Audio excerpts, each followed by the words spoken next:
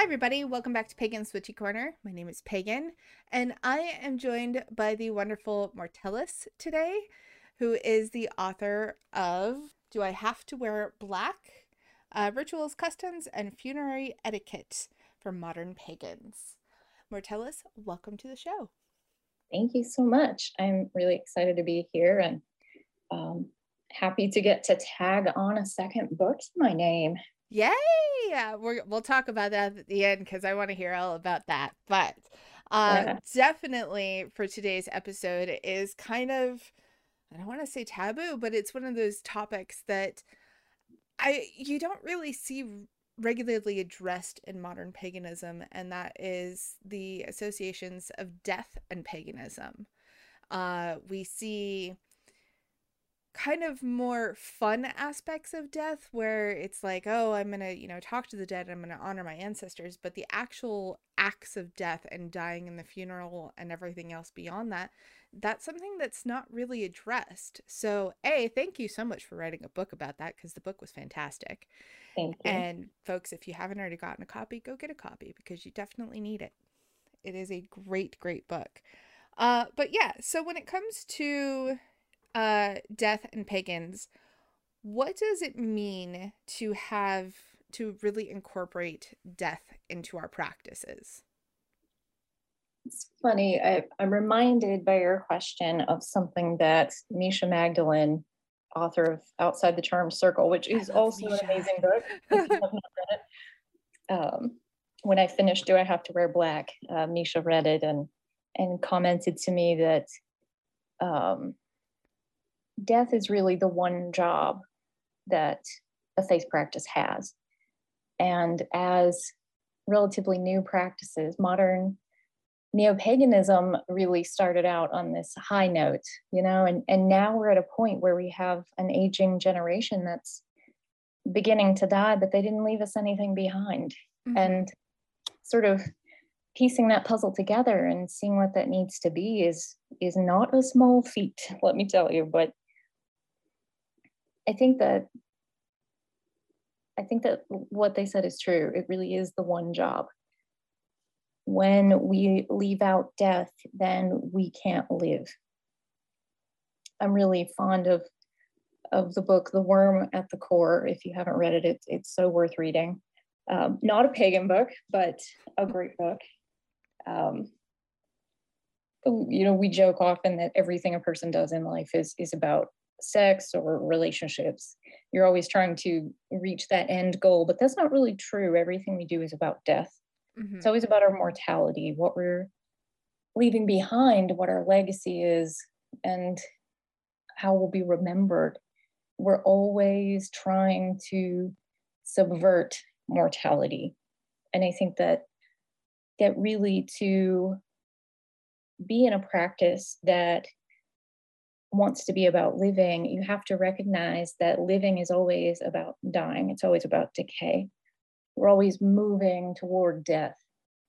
And the thing about a death care practice or death work and necromancy, as it were, is that it's always going to be about life, because it asks us to reverse the clock, Mm-hmm. to turn around and look back on where we came from and what we have been.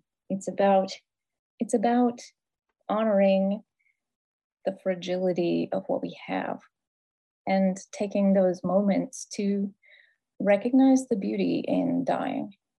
That, like a flower, is a fleeting kind of beauty, and it's always dying. But we still find that space to appreciate what it is. Yes, absolutely. And it's one of those things when it comes to any sort of thing with death. I think a lot of times as humans, and this is anybody from any religious background, it doesn't matter where you come from, we're not comfortable with death. We want to live and live life to the fullest. And so it's really hard, and I think that's hard why a lot of, and very difficult for a lot of pagans in modern times now to work death into our practice because we're not comfortable with it, and it makes it very challenging to know what steps we should take. And I think the way that you said that is absolutely stunning and beautiful, and that it's something that we really should be. I don't want to say embracing death because I don't know if anybody's super comfortable with that, but at the same time, I think we really should be aware of it and aware of the fragility of our lives. I think too that I say this in the end of the book I just finished. Um, we need to remember that, you know, death is not a hunter, death is a gatherer. They're patiently waiting for us at the end of a long life lived. They're not pursuing us throughout our days. They're not waiting in every corner to take us. They want us to survive and live and defy them for as long as we can. I think that death smiles at every one of us that just absolutely turns our nose up at dying. If healers and necromancers and anyone that challenges death for just a few more moments, I think that that has to put a smile on their face. I think that's a very beautiful way of putting that because it's kind of true. And as you were mentioning that, I was like, it really brought to mind because I work with Hecate and Hel both. And so they really, it was kind of like feeling them almost smile over my shoulder as you were saying that. And I'm just like, wow, okay, well, I like this. I like where this is going. This is great. I think we have this we have this imagery of this grim reaper with their scythe. Just a scythe is something you take with, right? It's for Hmm. harvesting and it's on their terms and sure, there's something good to be had from that imagery, but we need to sit back and remember that death is appreciating what you have. We have a kind of fragile innocence that is beautiful in a way that only death could appreciate. Hmm. It's like blowing a bubble. Why do it? It's only going to pop. But we do it anyway, you know? You do it anyway because it's fun and it's that childlike innocence that we all have to have because if we are stuck in a state of just being serious all the time, it almost really begs the question of what's the point? And I think that's death, just blowing bubbles and watching our lives be these beautiful, shimmering things in the light for just a moment. And there's a kind of joy in that, I think. Oh, that is stunning. That is a beautiful image. I love that. So, in one of our Twitter conversations that we've had over the many threads we've shared together, you had mentioned that you would love to talk about tree urns and mushroom burial suits Oh my gosh. and how cool they really are. I basically told my husband the first time I ever heard about a tree urn, I was like, I don't care how much it costs. I make me a tree when I die. Make me a tree. And I told my kids that as well. So I was like, I don't want a casket. I want to be a tree. I'm gonna be so not fun right now. I feel bad already. Oh, don't feel bad. It's okay. You So probably know far more about this than anybody else, but I thought that that was just a really cool thing. So I'm definitely excited to hear what you have to say about these and to learn, maybe a little more because you work in that industry. so I never fail to meet a pagan person who wants a tree urn or a mushroom suit or green burial or that sort of thing when they die. I'll only talk about the first two because we'll just take up too much time for all three. But your funeral director is always going to try and talk you out of those. And it isn't because they don't want you to have them, it's because A, they're very expensive. And I do Hmm. mean very. They are unreasonably costly. Two, um, unfortunately, the companies that make those are notorious for not getting them to families in time. So, unless you've arranged for the cost and ordering it way before you die, and even still, they have to send them at need, is what we call it. Like the day you die, the funeral home is going to let that company know that we need them and your funeral is in 2 days or whatever. Hmm. They're super notorious for just not getting them there on time, which is really a bummer. That is a bummer. But the mushroom suits also are pretty notorious for not actually growing, which makes families really sad. Mm-hmm. So lots of problems there. But my biggest bummer piece of information, I think, is the tree urns. So a tree will grow from it. That's true. Mm-hmm. But when you're cremated, what you leave behind after the cremation process is your bones. Mm-hmm. After the cremation process, we pull out the tray and drag a magnet over it to pull out, casket locks and pants zippers and that kind of stuff. And what's left is bones, which are ground up in a cremulator, which looks like an industrial sized blender. It's Okay. literally an industrial sized blender. So we grind them up, and that's what you get back. That bag has no ashes in it; it's just bones. Any ash in there is totally incidental, just from like a casket burning or whatever. Mm-hmm. Bones are almost entirely calcium carbonate. So when you put those cremains, those cremated remains, that's what we call them, Mm-hmm. into the bottom of those bio urns, the problem is that trees don't derive any nutrients from that whatsoever. So they don't actually take that material in. Ah, Also, yes. Okay. at the temperatures at which an individual is cremated, which would be a baseline of 1800 degrees and up to 2100 degrees, there's no genetic material left. You cannot DNA test cremated remains, for example. So there's not really much of you for the tree to take in the first place on an esoteric level. If you want to be a tree, the best way to accomplish that would be with the tree pods, which are still kind of a concept, and Mm-hmm. they are even more unreasonably expensive, Yes.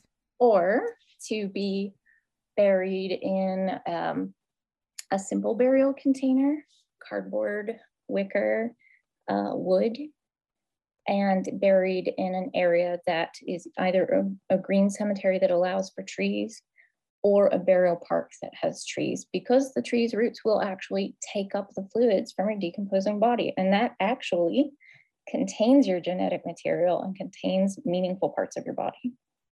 So burial is really the right option if you want to be a tree. Well, that's good to know. That's not fun. I know it's not a fun thing to say. I mean, it's one of those things that you don't, when they advertise it as, this is an eco option, this is great, and you're going to be a tree. And then you kind of look at it and hearing what you've said now, it's like, oh, yeah. Well, if there's too much calcium and the tree's not getting any nutrients with that or doesn't need the calcium, the tree's not going to grow properly. And then you just don't have a tree. Okay. And so I do die sometimes, yes. yeah. So at that point it's like, is it worth it? Probably not.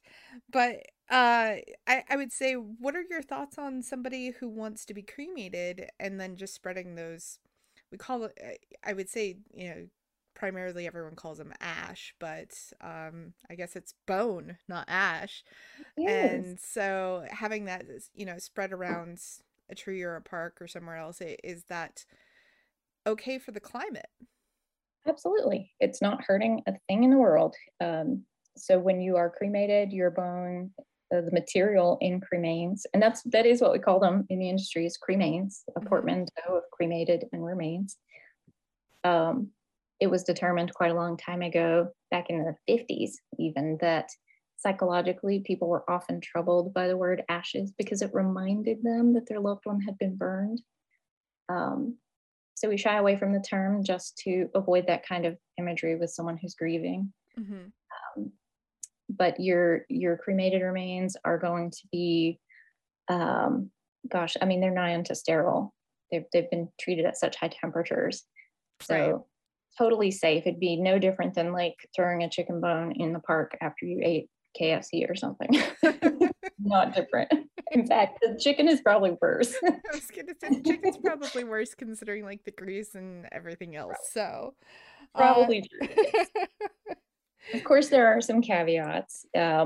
There are some very, very, very, very rare conditions that your cremated remains might still be um, a biohazard risk, Hmm. in which case you might be disallowed from scattering them. But those are so rare as to be like front page newsworthy.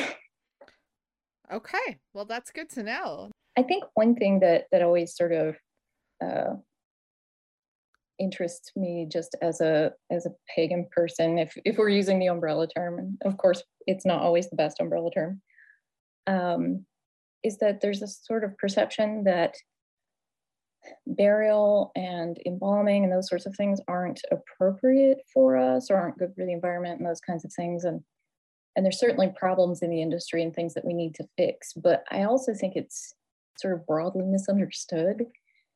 And considering the fact that embalming is derived from ritual practices to begin with, I think Hmm. there's so much to be had there for pagan individuals. Um, I don't know. That's a topic that always intrigues me.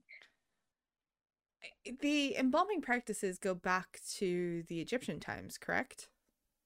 Really and truly, we could trace embalming practices of a kind or another to basically every culture all around the world for most of history. Um, we see it in every culture, and I think too there's this sort of modern idea that embalming is like some ghoulish person injecting chemicals into a body, right? That's sort of the that's what jumps to mind when you think of Yes. it. I always encourage people to remember that embalming is a ritual. Embalming Hmm. is a practice, not a set of chemicals.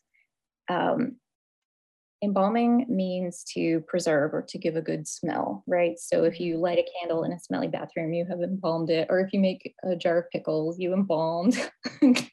So when we are doing that kind of work behind the scenes, and believe me when I tell you, it's really meaningful work to me, at least. Hmm. You have green embalming fluids, which are essential oil based, glycerin based, any other number of things. Um, you can ask that your body be preserved and treated in ways that reflect ancient practices. Um, it could be simply washing and setting of your features, running water through your system, those sorts of things. Hmm. So there's all kinds of things that can happen behind the scenes other than, a bottle of formaldehyde, which is what people think of. Yes. And formaldehyde's dangerous. Don't get me wrong. It is a dangerous chemical, but we also need to understand that we're not like pouring it out in the yard, and it's not like we're injecting pure formaldehyde into a body. We have to do a ton of math behind the scenes because you have to figure out the exact weight of a person, um, the fluid content of their body, and then we are mixing a solution with Hmm. water. So your solution tends to be about 8% formaldehyde, and the rest is water. Um, Really, it's an antibacterial type of situation. The body immediately begins to, proliferate bacteria after you die, which can make the body look very unpleasant. And I encourage anybody at all who can manage it to see their loved one in the most natural state possible. But Hmm. that's not great for everybody. Not Right. everyone can do that. And when we're talking about, oh, by the end of the first day, you're bloating, you're discoloring, you're developing postmortem stain, which is all these like pooling purple stains. The tongue is protruding, the eyes are bulging, those kinds of things. And this is not comfortable for everyone. No, it's definitely not a pleasant image, but it's it's one of those things that I think that part of it when we really look at it is, obviously we want our loved ones to be pretty and presentable and all that, like you're saying, to make the, everyone comfortable. But at the same time, it's I have had so many funerals that I've attended in my past where everybody looks almost fake because of the fact that they have so much makeup, or the preservation process has made them look that way, and they don't look natural. And the funerals that I have attended, that they were not like that. Yeah, they looked a little ghoulish, but at the end of the day, it's like they've also passed. So I can understand the two, and I completely understand what you're saying, but I am definitely of the mindset that I would never want to look fake if I had an open casket. Think too, and this is really important for people listening to remember, is that we've all had that experience where we went to a funeral and somebody was like 2 inches deep in foundation and like smelled like a bottle of Lysol and it was all weird, right? Hmm. You have to remember that we have an aging funeral industry that consists largely of uh, straight, cis, white males now broaching their 70s and 80s. Hmm. These are very outdated practices we're talking about. Today, the broadest swath of incoming death care worker students are women and LGBTQ individuals. And these are people who are really bringing new schools of thought into the work. People who have a very real understanding of how to use makeup and how to treat the body in a way that is not whatever that was, which is, Right. I would not want like a 70-year-old Baptist man doing my makeup if I was alive. So let's just Same. talk about Oh, that for yeah, a second. no, that would be a highly traumatic experience. Right. So just don't think about what the body looked like and compare the practice to that. Remember what the funeral director looked like and that they did that makeup. Remember that part. That's important. I'm out there with like my MAC Cosmetics and an airbrush. I'm doing right by y'all. I love it so much. That's so great. No, I think it's really important to remember that if you haven't planned ahead for your funeral, and let me ask you right now, you for real, Mhm. do you have an advance directive or a will? I don't. A And healthcare it's power funny of because being chronically ill, you'd yeah, think that I would. And every time I turn around, I'm like, I need to actually get on this. But I'm 36, so it's like, oh, I don't need one. And then I realize, but I'm chronically ill. I might need one. right. And especially in today's world, you might need one because And of the state of the world. and how about this? Do you have a healthcare power of attorney, or have you pre-planned or paid for a funeral, or like just made arrangements and stuff? I have my husband is my power of attorney, Sure. and followed by my son. And then from there, as far as prepaid for a funeral, no. But they do know what my funeral should look like. Okay. So let's imagine that tragically you died right now, today. Your next of kin, your spouse, would have to decide everything by tomorrow morning. In their grief, they would be deciding all of those things in this moment. And let's say they can only afford to do the very cheapest thing available to them, Hmm. and they have a direct cremation. They're still looking at, in my state, around $1,100. And these are things that you have to plan on the fly. It's so cruel to imagine, to me, leaving your friends and loved ones with the idea that you want things like mushroom soup and a green burial and all these things, but you've left them trying to figure them out for you. Hmm. And it's expensive and frustrating. Planning ahead is really important if you want anything unusual. But we also like to imagine that we're going to die in a really peaceful way in our 80s in our bed at home, right? Looking perfect and pink like Betty White, I imagine, did. I hope Betty White did. I mean, let's just give a shout out to Betty White, wherever she may be, Shout out. whatever afterlife she chose. Go get Um, it. I Donate hope some she money. Put it died in a that hole. way. I hope she died in her bed beautifully. Exactly. But we don't all die that way, right? Right. And maybe you get into a car wreck, knock on wood, Hmm. or not. And if a person dies before a reasonable age for dying, let's say 70 or so, depends on your neck of the woods and what your coroner thinks about it, you're getting an autopsy, period, because it is considered unexpected and unnatural, right? Mm-hmm. So here you are with an autopsy, and if they had to arrange for your autopsy out of state, which could happen depending on how close to a border you lived or how overworked your state is, you must be embalmed if you cross state lines by Mm-hmm. some method. Now, if you want a green burial and you want your loved one to prepare you for your funeral and all those things, that's awesome. But we're also talking about a situation now where you're asking them to pick you up in that state. If you are not in great condition, that is such an awful thing to put on your loved ones. Mm-hmm. So I always ask people to be compassionate in their death planning.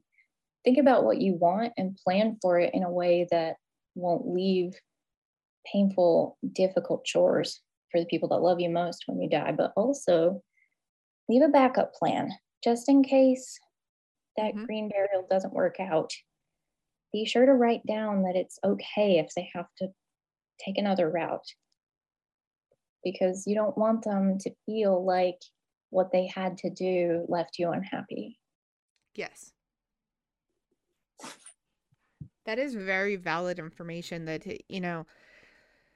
I think a lot of times we don't think about it. I think even right now with the state of the world and, the pandemic and all of us, we're just trying to make it to tomorrow. But I think also we're not realizing that the death industry is probably a little overwhelmed. From an outside perspective, I would assume they would be a little bit overwhelmed with everything that's been going on. And Or so, I could um, go on and on about that, but it's terrible out there. It really is. Suffice to say, pick a funeral home in your town and take them a box of donuts because it's rough. mm, It's real bad.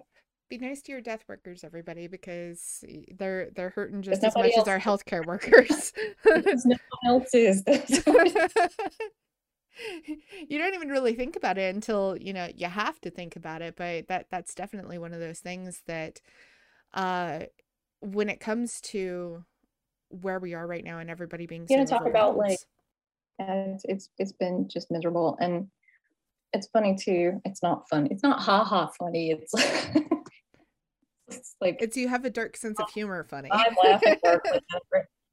I finished mortuary school not long before this pandemic started.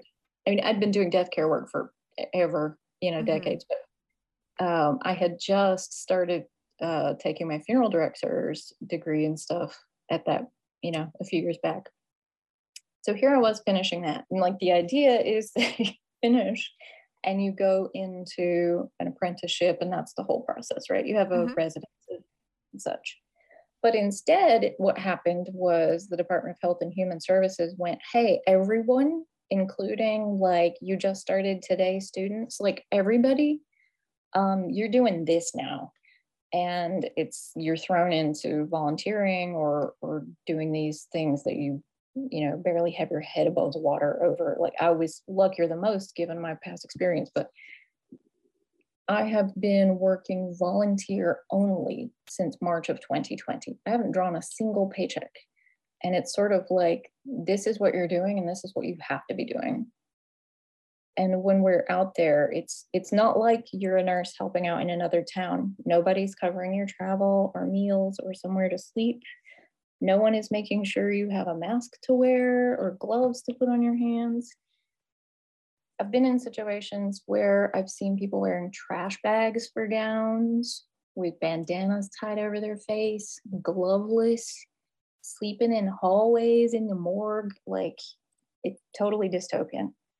Like working Aw. 24/7 for 2 weeks in volunteer spots was like not even knowing where they'll be able to eat if they're hungry.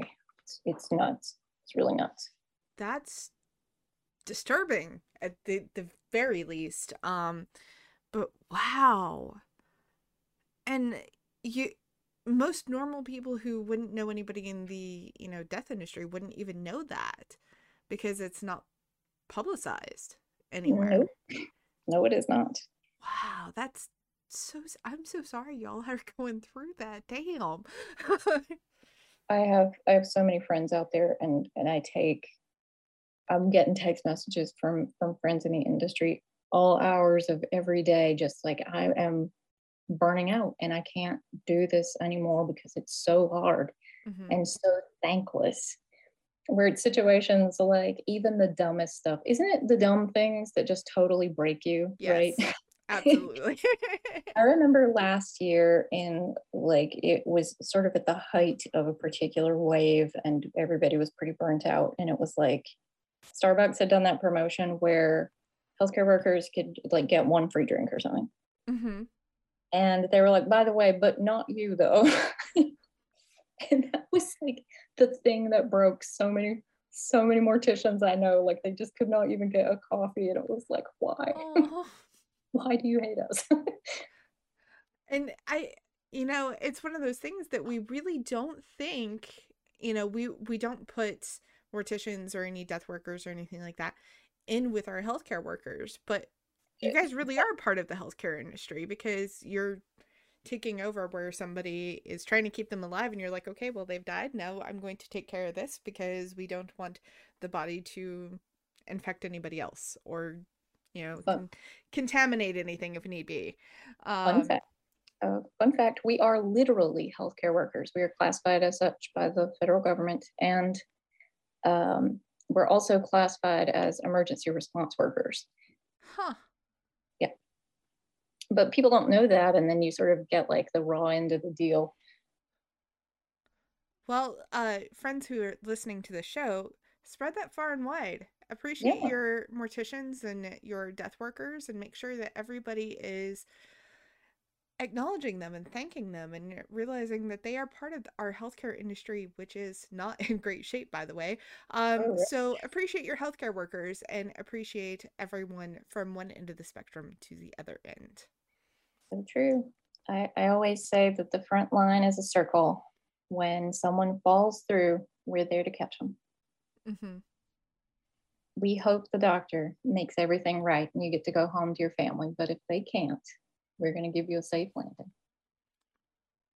Oh, that's so sweet. Care a lot about the families that gets cared for. That's a really incredible message. Wow. Oh, such a moving thing.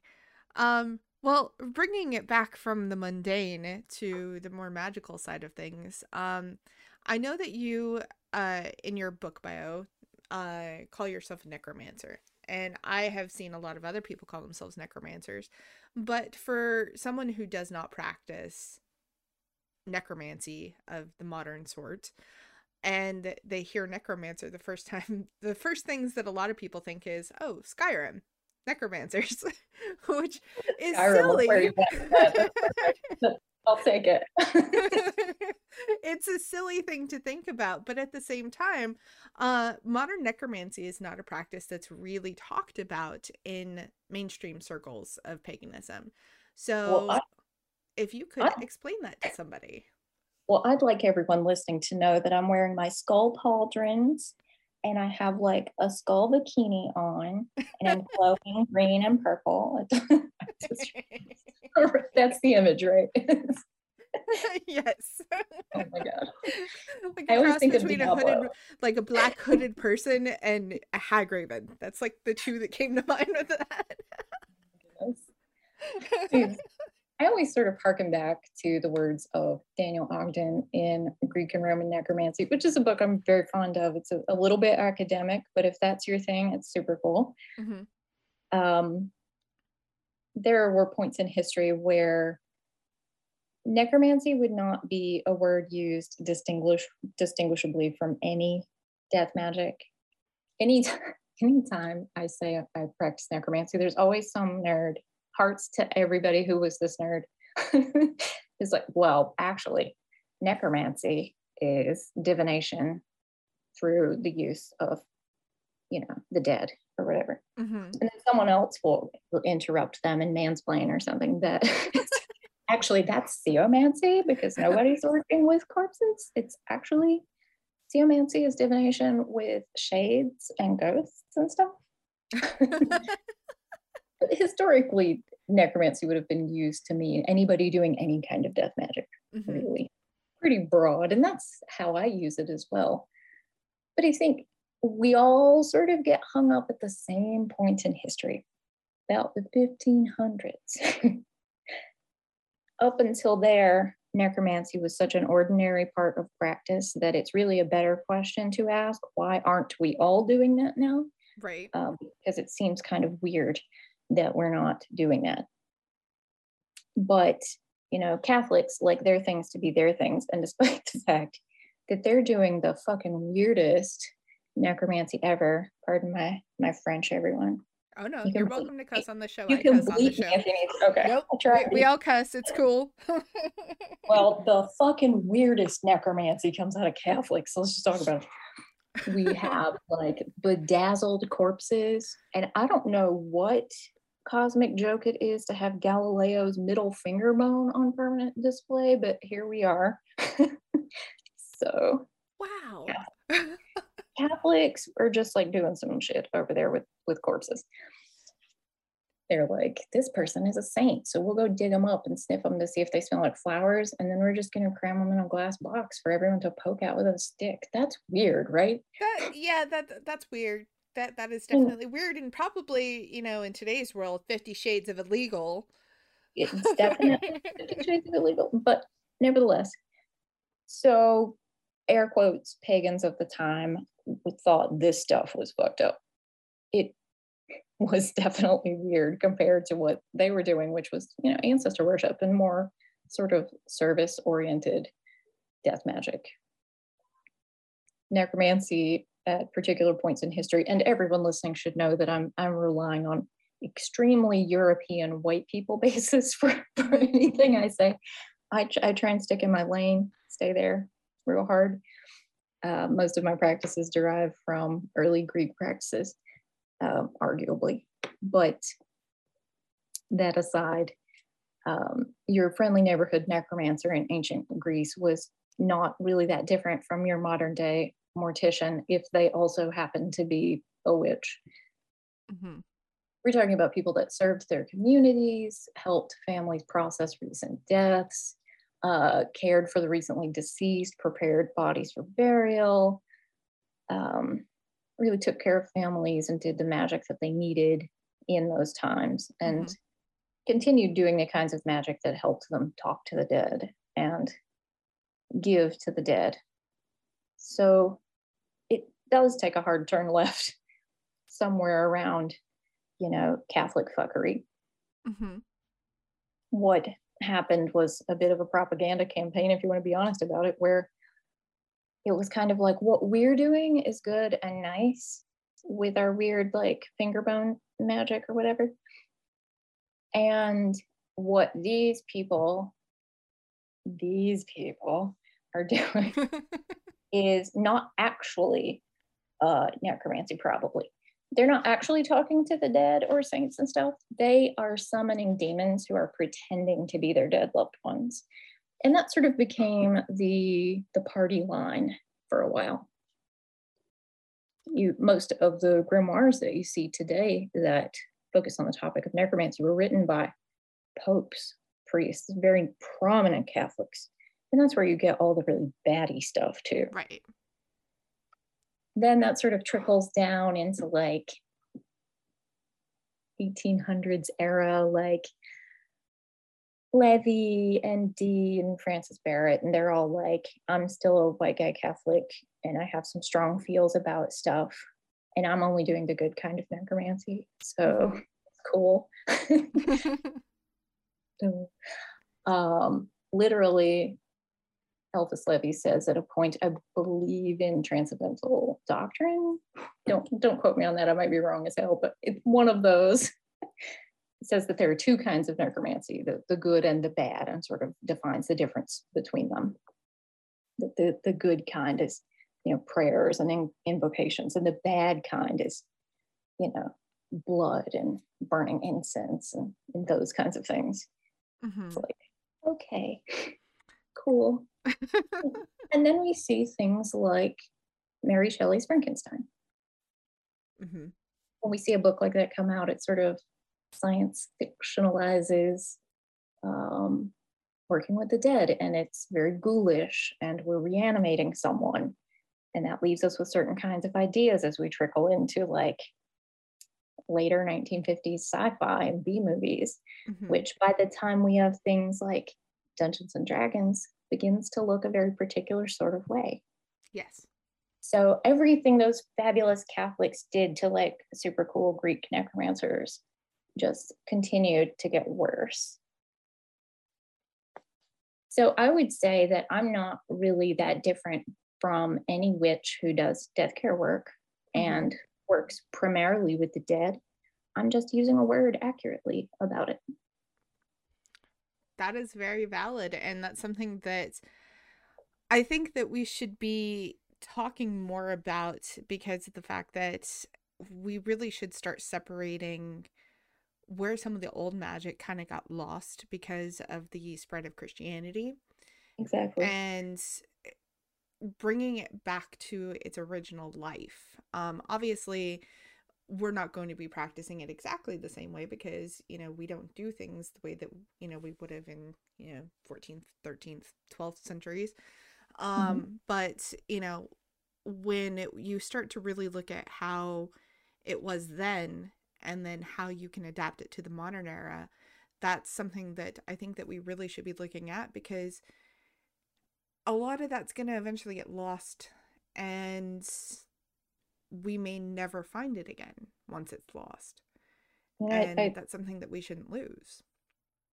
I always say to people that they should really pause and think about the fact that in necromancy and death work, death magic is really kind of the last bastion of othering and sort of superstition and taboo within pagan communities, even perpetrated by pagans themselves. Hmm. And again, I'm using that umbrella term so broadly, just like bear with that. But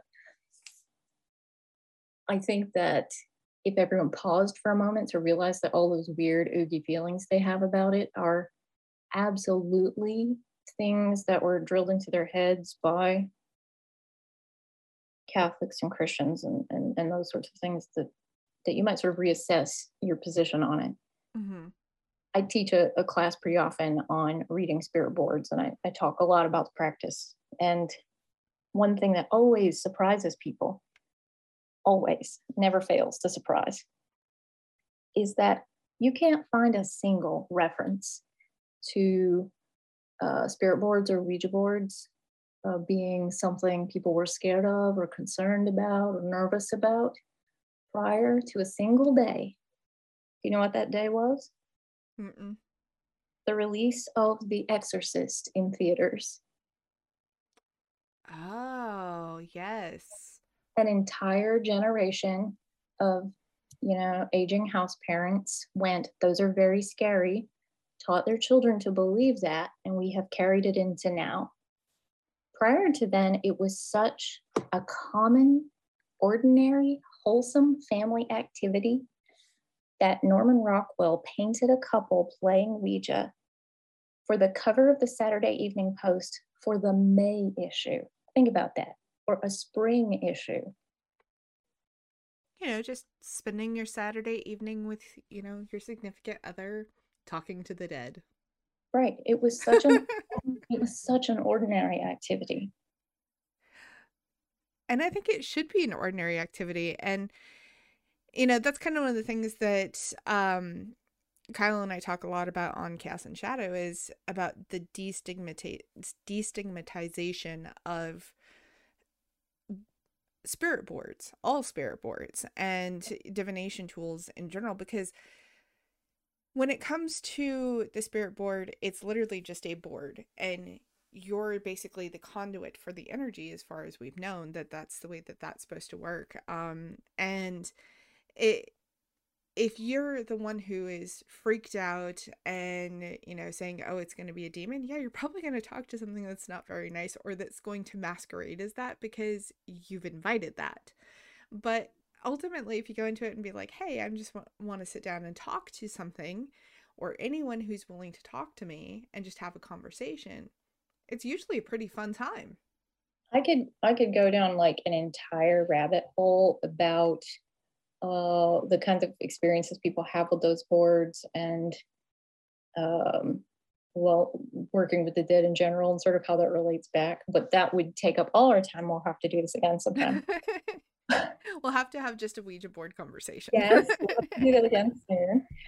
But I would say this, and I say this often, and I really hope your listeners will take this to heart. The dead are still human after all. Imagine that you're standing in your local neighborhood Walmart or something, some crowded place filled with probably non-enjoyable people that you'd want to spend your time with. Of all the people standing in that building, probably none of them are a Ted Bundy, by which I mean someone truly evil. Mm-hmm. And probably none of them are a Florence Nightingale either, by which I mean someone truly benevolent. Everyone is some shade of gray, just lonely and selfishly inclined and just trying to get by and exist and do the best that they can. Mm-hmm. The dead generally want the same things that you want, and I do think that they generally are well intended. Well intended doesn't always work out, but I do think that's worth considering. The odds of you encountering something truly malevolent are so vastly slim as to be silly to worry about. Yes, I completely agree with that. And I think that the other thing too is whenever you come across someone that is from the other side, wherever they may be, whatever form they may be in, you just really have to kind of go back to that whole thing of if you're going to treat them like shit, they're probably going to turn around and treat you like shit or not talk to you at all. But I think that harkens back to our Walmart analogy. If Yeah, you're crappy to the person at the checkout line, they're going to be crappy back because absolutely. why wouldn't they be, right?